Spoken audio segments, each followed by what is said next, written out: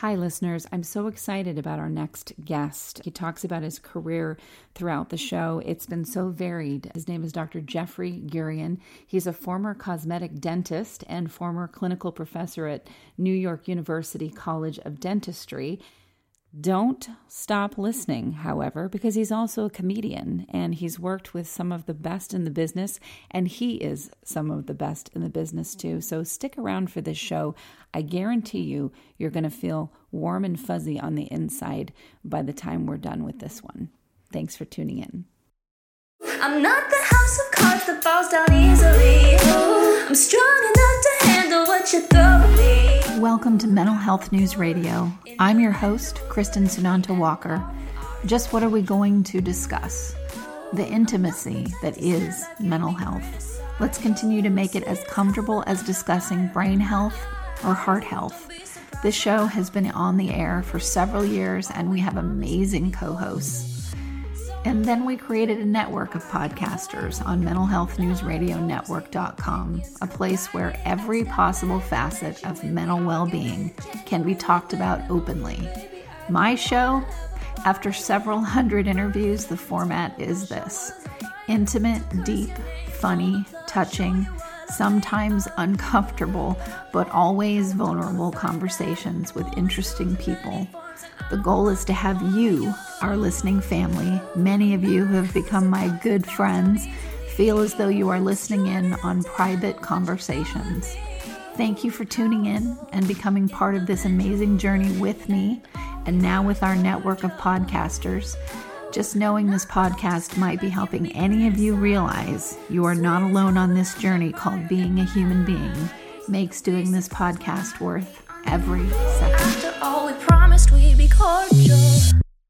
Jeffrey, I'm so glad that our wonderful and amazing podcaster and our PR firm, founded by Ryan McCormick, introduced you to us. Yeah, I'm always grateful to Ryan. He's a wonderful person, and he brings me to meet wonderful people as well. You know, they say that the universe puts people in your life that you're supposed to know. Absolutely. And that's always true with Ryan. So I'm very grateful that we got a chance to connect. I know. He's so lovely, such a lovely person.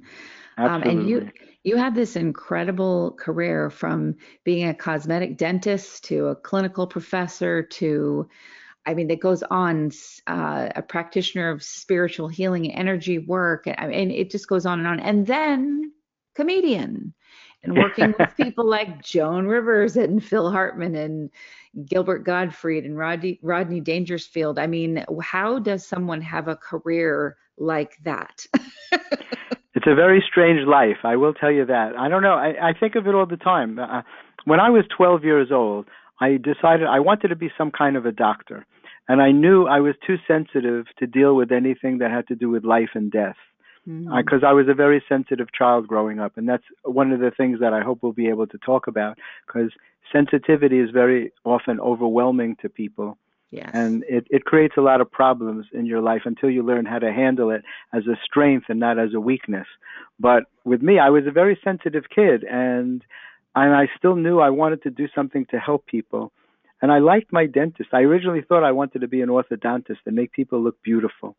And I was already writing comedy when I was 12 years old. I was always thinking of things that I thought were funny. And I could never decide which of the two I wanted to do, so I wound up doing both.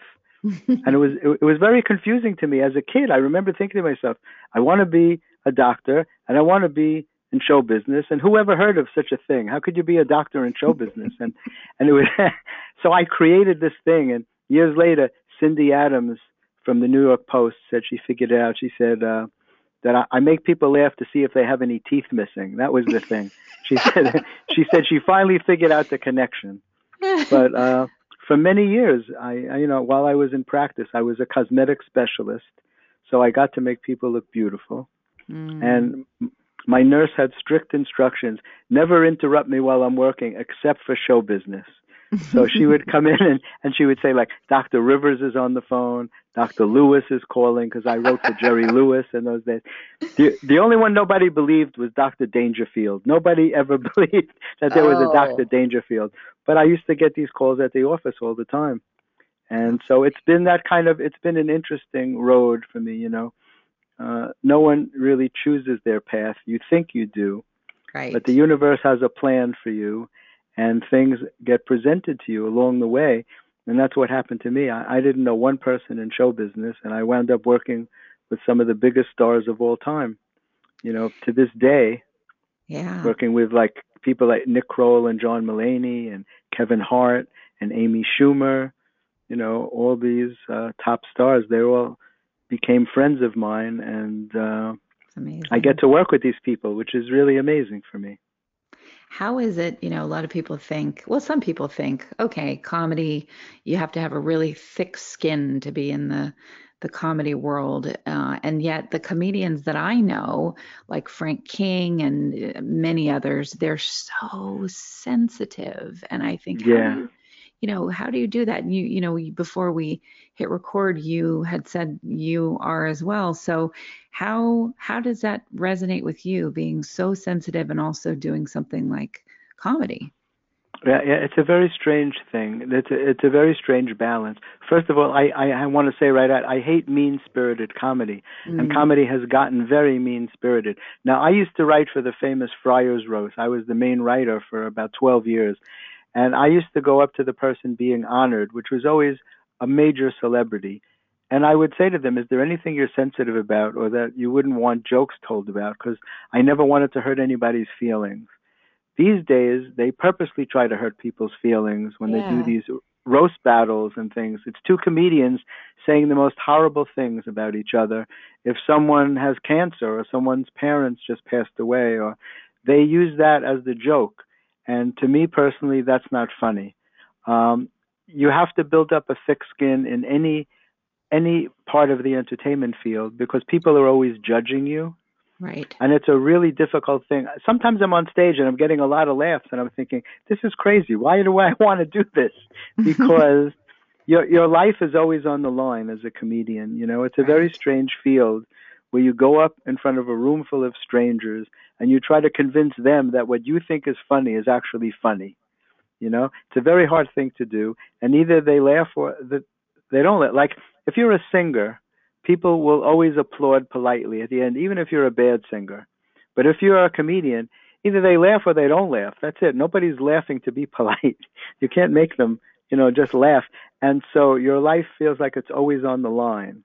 Mm, And so in that sense, you have to build up a thick skin because look, if you're an actor, you go out for parts.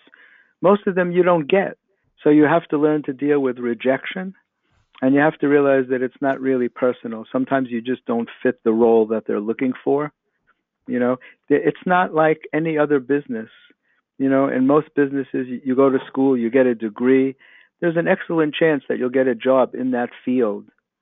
But in something like comedy, you could perform all your life and never really make it. It yeah. depends. There's so much luck involved and all. So you do have to develop somewhat of a thick skin, Right. which is hard as a sensitive being. But you know what? I think all artists are sensitive. We function on a level that most of the world doesn't understand. Right. And I talk a lot about sensitivity because a lot of people who are suffering with mental illness, they're just overwhelmed by their feelings. Yes. I've been told that I'm an empath, and that's why I've been involved in the healing world since I'm a child, and I'll tell you about that. But it's like there was a time in my life if I was with you and you were sad, I was sadder for you than you were. I I love overfelt my feelings because I'm I like an love antenna. I You know, I what? love that you said the word empath because sometimes I'll say that to someone and they're like, "Well, I have empathy." And I go, "Okay, never No, mind. You haven't Googled what empath means." right. An empath has no choice. I feel what Yep, you feel even same more than you here. feel it. And it makes life very difficult, especially as a child. It took me a long time to learn. When I was only 7 or 8 years old, I already knew that I could take away certain pain with my hands. And I Mm, used to do it on myself and my sister. And that, in later years, that opened me up to the concept of past lives and reincarnation because hmm. when little children get gifts that nobody taught them, like my parents didn't know anything about that. Sometimes you hear about these like 3-year-old piano prodigies, Right. it just makes sense to me that it could come from a previous existence. And no one knows whether those things are true or not, but I believe in opening your mind to all positive thoughts, because I always ask people, like, if someone doesn't believe in a higher power or God or whatever you want to call it, I always ask them the same thing. How does it diminish you in any way to open your mind to the possibility that that could be true? Right. Because, because it's arrogant to say that that something isn't true. We're only human beings, and our knowledge is limited. Our comprehension is very limited of the world around us. So I like to believe in all positive things. So to me, that makes sense that a person can stop moving, but their spirit goes someplace. You can't kill energy. Absolutely. Right? And it's so funny because I had that experience today. Yesterday, I had to go to a funeral for someone in my family. And today, I got asked to perform comedy at a funeral, which was the first time. It was the first time that I have ever been asked to do that. And I immediately said yes, because I got the concept that the husband was a musician and an artist, and he understood, and his wife, who I didn't know these people, but his wife supposedly had a great sense of humor. She was always joking around, always funny. And he decided that at the memorial service, which was today, that he wanted to have comedy. But the problem was, he didn't tell me this before. He didn't tell the audience that was coming that people were going to do comedy. So they expected serious speakers, and he had me go up first. And I had to open the thing. And I said, "Are you sure you don't want to tell anybody?" He's like, "No, trust me, just do this." And there was about 150 people there. The room was packed. Gosh. Wow. And I'm thinking to myself, how am I going to handle this? Right. And then I realized, I used to write for Joan Rivers, and I was at her funeral. I was allowed to attend. It was a very special event. And every person that spoke did jokes, even her daughter. They made it into a very humorous kind of an event. As opposed to mourning their passing, they were celebrating their life. Wonderful. And that's what I said today. When I went up at my funeral for sure. Celebrate it. It's a nice way of thinking of it, but people aren't always ready for it. So this guy gets up and he introduces me as a friend. He didn't say there's a comedian here to tell jokes, as a friend. So I started out by saying, well, I'm glad you're all here. This is so nice. And if you knew this woman, she had a great sense of humor. She could have been a stand-up comedian. And I'm sorry if I seem a little nervous, but I've been nervous all my life. And I started going into this whole thing, and people started laughing. And after I did my first bit, I stopped to thank them. And I said, I hope you don't think that this is disrespectful. I was asked to do this because he wanted to celebrate his wife's life. And people got it. And I told them about, healing through humor. Because you mentioned Frank King, but Frank and I were just at this event in Chicago about a week ago, or 2 weeks ago maybe already, AATH, which is called the Association of Applied Therapeutic Humor. And it was over 200 health professionals that use humor in their work to help people deal with grief, with depression, with all kinds of mental illness, cancer patients, people in recovery who are addicted to different things. They find that they study humor scientifically, and they find that it releases, what we call the pleasure chemicals. All our dopamine, happy brain chemicals, yeah. Yes, dopamine, oxytocin, serotonin, and endorphins, the pleasure chemicals. They call it DOSE, D-O-S-E. And it was so interesting being in a whole room full of people who understand that. And I got to perform there and talk about my book on happiness. So it was a very, very special event. And humor is a very powerful thing. Absolutely. To be able to make people laugh in spite of what's going on in their lives. Everyone has stress. Everyone has to face obstacles to overcome, and if you can do it with kind of a sense of humor, I think it helps. Oh, absolutely. And I want to make sure our listeners know you can go to Amazon and look for Healing Your Heart by Changing Your Mind, a spiritual and humorous approach to achieving happiness. What an amazing And it's got a picture title. of a dog meditating. I saw that. Right. A dog in lotus position, meditating on an orange pillow, which is the color of the second chakra, but there's a dog, this beautiful dog. I wish it was mine, but You know how hard it is to get a dog to sit in lotus position? Right. It's gotta be really difficult. But so a lot of people enjoy the cover of the book. You know, this dog's floating in this beautiful scene in the clouds. Well, And animals, laughter, lotus position. What's not to love about right, that? and dog is God spelled backwards, you Yeah, know. that's right. And it's a very powerful image. People love dogs, and I wanted to use something that would draw people's attention. And can I tell you the reason that I wrote this book, that what was behind Sure. it? Absolutely. So you know, it's called Healing Your Heart by Changing Your Mind. And from the time we're children, every time someone hurts your feelings or breaks a promise to you or breaks up with you or hurts you in any way, it stays lodged inside of us in our heart chakra. And I call those things heart wounds. And they affect our self-esteem and they affect our self-confidence and they create invalid thoughts. Most of us are holding some thoughts that are not valid for us. In my case, in my personal case, I was holding thoughts that gave me an inferiority complex. I stuttered very badly. I started stuttering at about age 7 years old, and I stuttered well into my 20s and even beyond into my 30s. I stuttered so badly that I couldn't say my name. I could never say Gurian. Most stutterers have a hard time saying their name. And I realized one day I was given the grace to figure out I didn't stutter when I was alone. I could go into a room by myself and speak perfectly, but I only stuttered when I was trying to talk to someone else. And this is true for a lot of stutterers. And I thank you for letting me talk about this because I'm always grateful to be able to put this information out.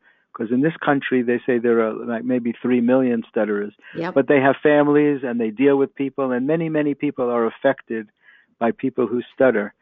And it's not a joke. It's a very serious disability. People, a lot of comedians like to make fun of it and stuff, but I had to deal with it for many years. So I realized one day I didn't stutter when I was alone, which told me you can't have a disability based on your location, right? Right? If a man has a limp, he limps in every room of his house. He can't go into the room, close the door, and walk perfectly. But if I could speak perfectly when I was alone, then theoretically it means that there's really nothing wrong with me. I should be able to speak perfectly wherever I was, you know. And I used humor to myself. I would think, well, what if I was in a room and I thought I was alone and I was speaking perfectly and someone was hiding there and they suddenly popped up? How quickly would I have to start stuttering? Right. You know, would I have to start stuttering immediately? Could I give myself a 5-minute grace period? And so I realized that there was really nothing wrong with me. And my parents had sent me for speech therapy and no one was able to help me. And I was determined that I was not going to go through my whole life as a stutterer. So I worked on myself for years. I basically took my mind apart and examined all my thoughts. And when I went to college, I made myself run for the president of the freshman class, and I couldn't say my name, but I told myself if I could win this election, I wouldn't have to stutter anymore because it would teach me that people like me, because you can't win an election if nobody votes for you, right? So I had other kids introduce me because I couldn't say my name. They were my campaign managers, and I learned a great lesson. I won the election. I was the president of the freshman class of Hunter College, and I still stuttered. And the great lesson was that outside validation in life doesn't work. It doesn't matter how many people compliment you, tell you that you're wonderful and talented and all this. It matters what you think of yourself, you know. And so I spent the next several years working on myself and examining my thoughts to see which thoughts I had to lose. Thoughts that were given to me maybe by bullies, by people who didn't care about me, mean things that people may say to you while you're growing up. You never know exactly what it was, but you have to look at yourself in a true light. And I realized that I didn't need to stutter, and I had to convince my subconscious mind that I no longer needed to stutter, which may sound strange to people, that you need to do a certain thing, but I had created this for myself. And the beauty is that any thought you create, you can uncreate. Right. You know, it's not easy, but you can do it. And that's why my title says Healing Your Heart by Changing Your Mind. Because when you allow yourself the freedom to change the way you think, you're literally changing your mind. And as you see, I no longer stutter, and I'm grateful for that every day. And as an avocation, I work with stutterers, and I teach them to do what I did. I teach them how not to stutter. And it may not apply to every single stutterer, but I tell Right. people to look at my website on stuttering, and if it makes sense to you, then there's a good chance that my technique will help you. And Right.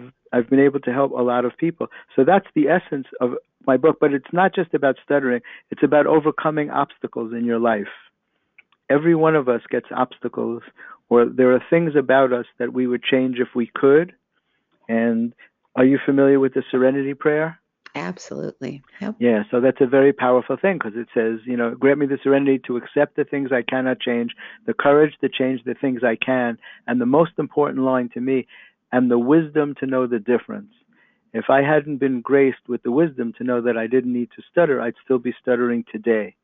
Yeah. But I understood that I didn't have to accept that. Certain things in your life you must accept, or else you'll go crazy. There are certain things that we can't change. But it's important to realize that there are certain things that you can change. And that's the essence of my book, is that to get rid of the heart wounds and to learn how to think in a different way so that you can give yourself the freedom to achieve happiness, which everyone deserves. Right. Exactly. And I and so used to notice that. I did work with my dog for years. We would go do therapy dog visits at mental health facilities. facilities and psych wards and schools with kids that were in mental health classrooms. And I worked with a lot of kids that have a speech impediment. And it was so fascinating to see how if the parents left and I would sit behind the child and have the child read just to my dog, miraculously 9 times out of 10 they would stop stuttering. They would speak. Isn't that amazing? Yeah, and you know why too? Because animals are not judgmental. That's right. Very often parents, there's some dynamic in the household that seems to cause stuttering, whether it's perfectionism. What I teach people is that it's not important to ever figure out exactly why you started stuttering, but it's important to look at all the possibilities, because most people speak fine until they're like 5, 6, 7 years old. You're already speaking fine. Something happens. It's not like you catch a cold. You don't just catch stuttering. Something happens, and I look at it as like a bad habit. It's usually a response to something, whether you're trying to get back at your parents. There's usually some underlying cause. Right. And so that's so interesting that you noticed that yourself, that if you sat behind them and they didn't see you and they thought they were just with your dog, that they were comfortable enough to speak well. Yep. And that's a very powerful thing. And do you know that there's nobody really putting that out there, that stutterers can get better? They tell people, I've been to organizations where they encourage the stutterer to keep stuttering and to not be embarrassed about it. And I understand that on some level. Right. But it hurt me. I was at one of these things. It hurt me to hear how badly these people were stuttering and just allowing them to continue instead of telling them that they could get better. I think they're afraid that not everyone can do it. It takes a lot of work and a lot of mind control and a lot of concentration. And people tend to blame themselves if things do go wrong. So rather than feeling like you're putting pressure on them, they tell them, well, it's okay, just stutter through it until you get it out, and people will have to handle it. And to me, that's not a good approach. I think people need hope. I think hope, no matter what illness that you're suffering with, I think it's important for people to have hope. Hope allows people to get better. Absolutely. You take away people's hope and they go downhill very quickly. Oh my gosh. When I used to work with a lot of depressed people, in my healing work, like psychiatrists would send people to me that were stuck in depression. And again, that's not my original training. I was a cosmetic dentist and a professor at NYU in oral medicine and orofacial pain. And I would treat the physical symptoms of depression, because a lot of people who are depressed get things like they think they're having migraine headaches and neck pain and back pain, physical body pain, ringing in the ears, things that are very often caused by clenching and grinding the teeth, which is called bruxism. Right. When people are very stressed, they tend to do that. And a lot of physicians and a lot of psychotherapists are not familiar with the symptoms. And so I created this body, mind, spirit approach because it's not enough to just take medication, and it's not enough to just sit with a psychotherapist to talk about your problems. You also need a spiritual component to getting better. You know, those things are very important. And that's what new thoughts are about. Like in my book, I say you can't get better with the same mind that got you sick. You need new thoughts. You already know what your thoughts are. Right. You know all of your thoughts. And if your thoughts haven't been working for you, if you're in a state of depression and you feel hopeless, you can't think your way out of it. You need new thoughts, a new way of thinking. And very often that's spiritual wisdom. So as an example, let's say you want something in your life and it's not working out for you. You're not supposed to think that nothing ever works for you and you're the ultimate victim of the universe. You're supposed to think, well, this didn't work out for me because I'm supposed to have something better than that. Mm-hmm. And I'm not sure what that is, but if I have patience, the really good thing I'm supposed to have is going to come to me. So it's not like you're being punished. It's that you have to have patience to get the really good thing that you're supposed to have. Because if you got what you wanted, you'd be selling yourself short. And those kind of things, it takes time to incorporate that into your thinking. It does. It definitely But that's the kind of stuff that I would do with people when they're stuck. You know, sometimes I would see people for 3 to 4 hours. You know how most therapy sessions could be like 45 minutes? Mm-hmm.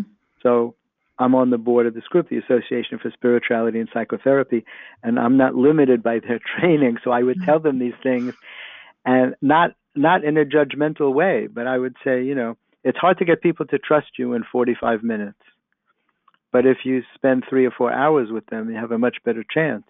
Right. So that's what I would do. And I would share, you know, a lot of my work is like done in the 12-step programs, which are very powerful spiritual programs. And it's basically strangers that come in and share very intimate details of their lives that they might not tell anybody else. They tell it to a room full of strangers. And for some reason, that helps people get better. You know? Absolutely. You don't tell them your last name. You don't tell them what you do for a living. None of that matters. You just share from your heart, and people identify with that. So in my own life, I had to overcome a lot of different obstacles. And I would share that with people that I was working with patients that came to see me. And they understood that I understood what they were feeling, you know, and that seems to help people get better quickly. How did you deal with that part of being an empath where you don't know what you are? You don't know that if you don't know about boundaries and how to protect yourself, you know, with boundaries psychically, boundaries physically, all of those things. Mm-hmm. Yeah. Especially if you're someone that is the type of empath where I could have someone touch me or I would touch them and then it was like a direct download and I'd think I was crazy. Like, why am all of a sudden am I upset? And now I know to say, okay, anything that doesn't belong to me, leave. But it took me so many years. So long to learn that. Yes, it's amazing. It's such a painful process. And I had to learn, and I read a book that really changed my life, but I'll tell you what that is. But you said so many important things. You tend to think that you're crazy because you're in such a small category. Most of the world doesn't function on that level. They function in the first 3 chakras. And again, this is not meant to be judgmental in any way, because no one chooses to be an empath. It's a gift that's given to you that often feels like a curse until you learn how to use it and how to embrace it in your life, because it allows you to be effective, especially if you're working with helping people. In my practice, I was geared towards painless work. And I had a patient who said to me, I think you'd rather hurt yourself than hurt me.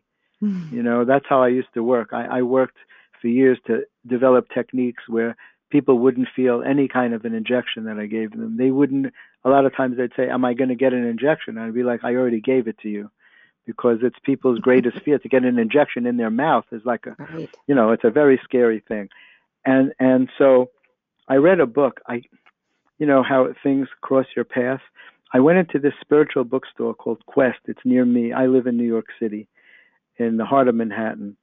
And I was overwhelmed by the choices of books. I've always been on a quest for knowledge and truth. And so I went to this bookstore, and there were so many choices. I couldn't make up my mind.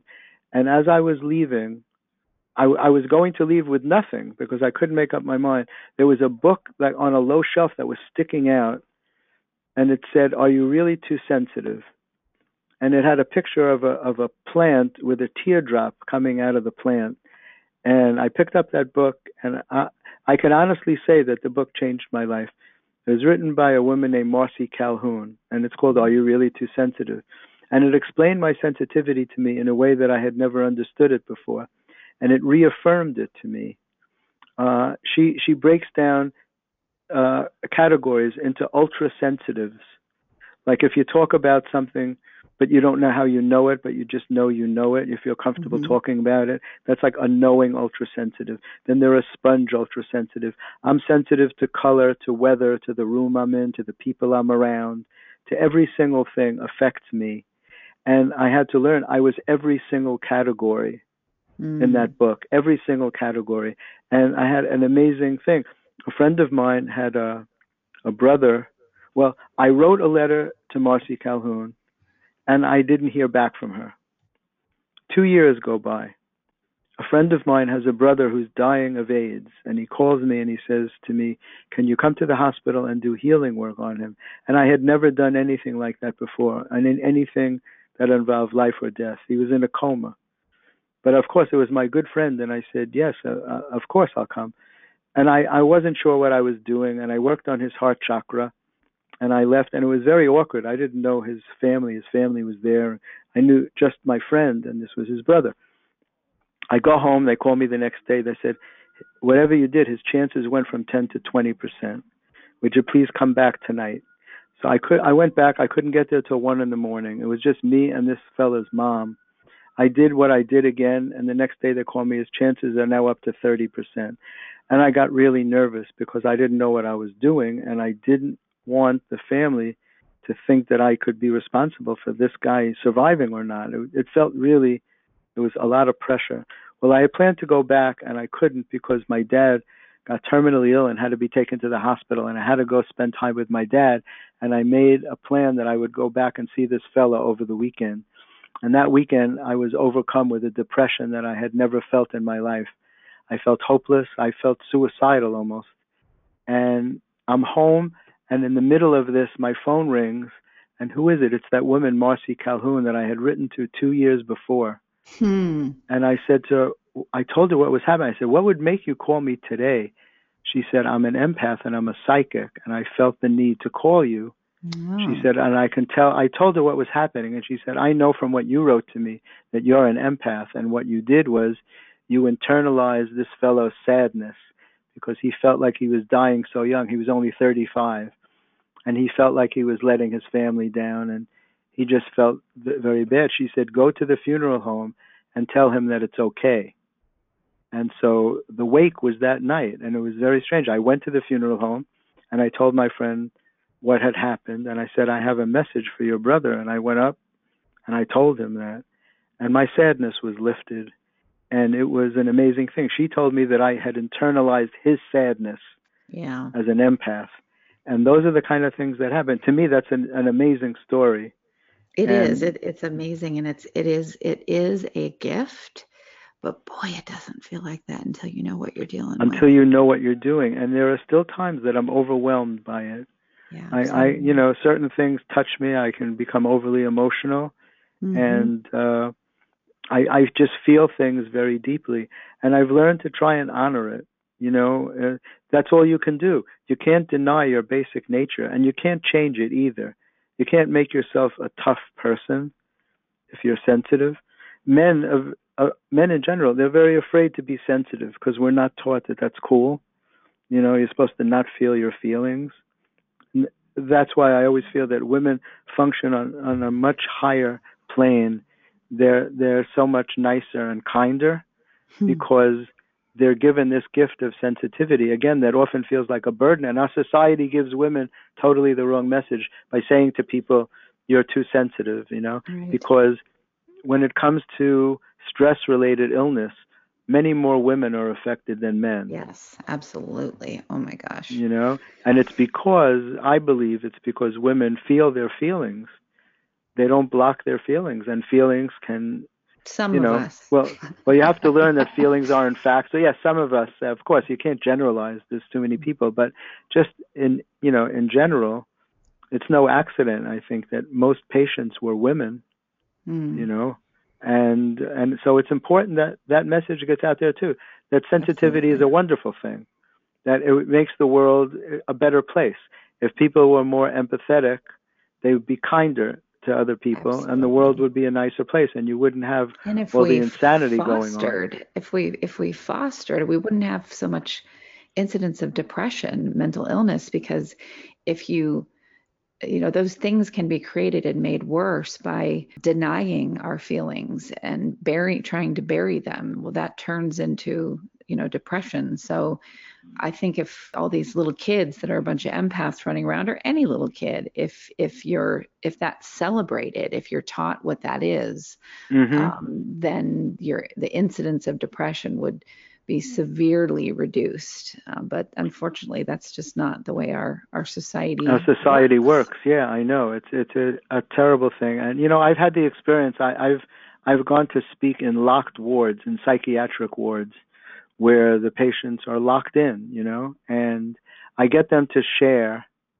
And it's amazing to me how verbal some of them are, how they have important things to say. People that you would avoid on the street if you see them, but yet they have like some of them have like really good things to say. And I realized that they have been overwhelmed by their sensitivity, that they life is just so much for them that they Right. can't take it, and they withdraw, and they wind up in institutions very often. But some of them were really very intelligent, and I was shocked to find that out, because it's not what you would expect. You think when Now people I are locked in a psychiatric ward that they're not going to make much sense. Now, I made But some of my most incredible connections when I was in a locked down psych ward with my dog. I mean, oh my gosh, that just opened my entire world. I was like, these are my people. Can I check in? yeah, exactly. You don't As want to long leave. as I can bring my dog, I'm good. It feels like the rest of the world should be locked up, That's and those right. people are okay. Yeah, Exactly. it's a very odd thing. But Well, very Jeffrey, often, mental illness is about just being overwhelmed. absolutely. You so have to come back on because we could go on so many Oh, different absolutely. I love this. discussions. Speaking to you is so great. Thank you. It's a Same wonderful here. thing. And I thank you so We're much for having empath. me on as a guest. We're doing our empath thing back and forth. That's why I feel all warm and fuzzy right now because I'm Hmm. feeling Yeah, you're you, catching you. that vibe. That's great. That's right. That's Well, so tell nice. our listeners where they can find out more about you and all the amazing things that you do. Okay, well, I have a website, and which is fun. It's comedymatterstv.com. And if you want to know about the stuff we were talking about, feel free to avoid all the showbiz stuff. There's all kinds of stuff about the comedy world, but again, comedy is very healing, so you can Yes. see that. But there's a column on my website called About, and if you go under the About column, you'll see spirituality and healing. You'll see pages on my technique for conquering stuttering, all about like curing headaches. A lot of serious stuff is on there too. But when you first open it up, you're going to see a lot of showbiz stuff with all the big comedy stars that you like. And so that's comedymatterstv.com. I have a YouTube channel with about 2 million views with interviews with Jimmy Fallon and Chelsea Handler and Jon Stewart and Amy Schumer and Amy Poehler, and even women not named Amy are on there. All the comedy stars that you like, and that's youtube.com/Gurian News Network, Mhm. Gurian, Gurian News Network. On Twitter and Instagram, I'm at Jeffrey Gurian. And I would love it if this has been interesting to you, if you go to Amazon and look at my site and look at healing your heart by changing your mind, a spiritual and humorous approach to achieving happiness. It's available as an ebook, a paperback, and an audiobook. So we covered all the bases. And if you do read the book, I would love it. My email is on every page. So you can send me an email. It's jeffrey@jeffreygurian.com. I always welcome that from people who read the book. And Yes. and again, I thank you for having me on as a guest. Absolutely. Absolutely. I'll put in a call to Brian after and thank him too, and Frank King, because you know him as well. So thank you again for coming on. And I want to say thank you to our listeners for another episode of Mental Health News Radio on Mental Health News Radio Network. I know, no one likes commercials, but seriously, folks, without the help from these organizations, we could not stay on the air. Please give a shout out to zencharts.com. If you're a mental health or addiction treatment center, you'll want to use their EHR. It's gorgeous, and they're just good people. And also MyGenetics, MyGenetx.com, because knowing your genetic code empowers your mental health treatment. And lastly, CopeNotes.com. We love getting positive messages right to our phones every day from Johnny Crowder. He's the lead singer of Prison, a heavy metal band sharing their music about suicide prevention, addiction recovery, and mental health. See, that was painless. Support them as they support us. Back to the show. Sometimes I'm passive aggressive, but never without good intentions. I heat up and act on my emotions. Thanks so much for listening to Mental Health News Radio. Our podcast can be found on iTunes, Stitcher, and hundreds of other podcast apps, or you can visit our website at mentalhealthnewsradio.com. If you have a question or would like to be a guest, become a podcaster on our network, or join the amazing organizations that help keep us on the air, please email us at info@mhnrnetwork.com. Get ready for that special goodbye from our resident therapy dog, Miles, and a special thanks to Emily Sohn for letting us use her incredible song, Cordial, for our podcast music. Listen to the full song on SoundCloud at emily.sonne. Don't be surprised when I don't hate on you, though. After all, we promised we'd be cordial. Sometimes in you I can fight it. Good boy.